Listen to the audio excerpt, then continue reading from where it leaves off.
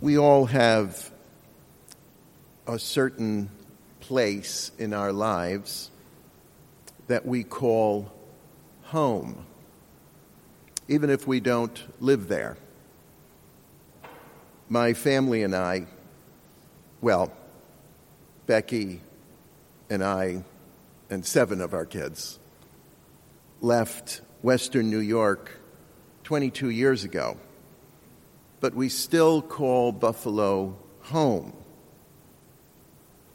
Why? Because that's where Mom and Dad, Grandma and Grandpa were, and it's still home because that's where they are laid to rest.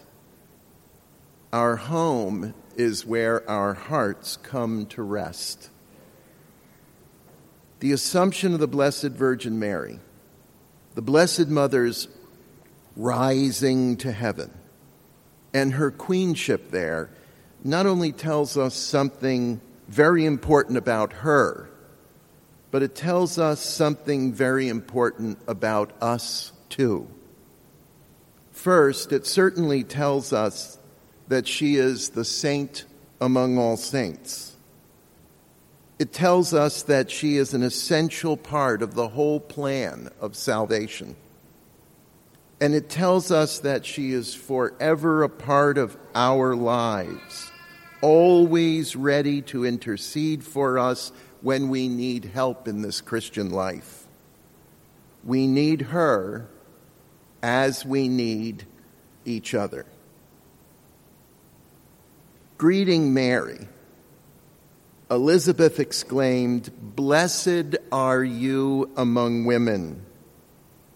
As a woman, virginal mother, and wife, Mary expresses all the essential human traits.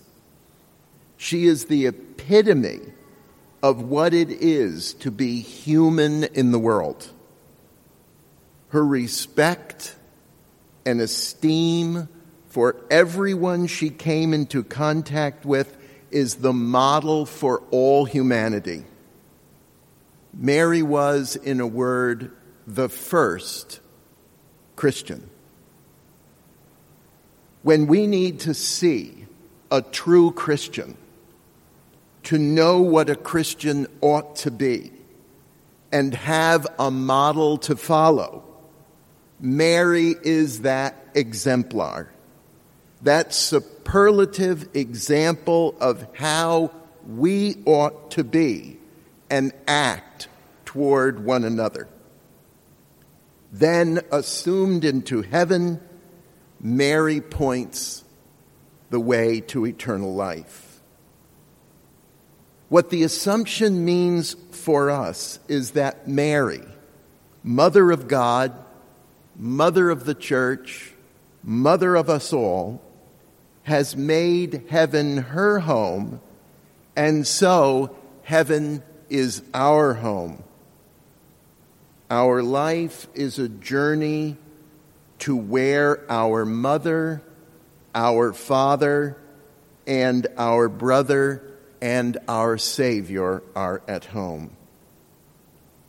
Even though we're here in the world, on earth, bound by time, buffeted by storms, cast in shadows, our true home is heaven, and our mother waits with longing for us there.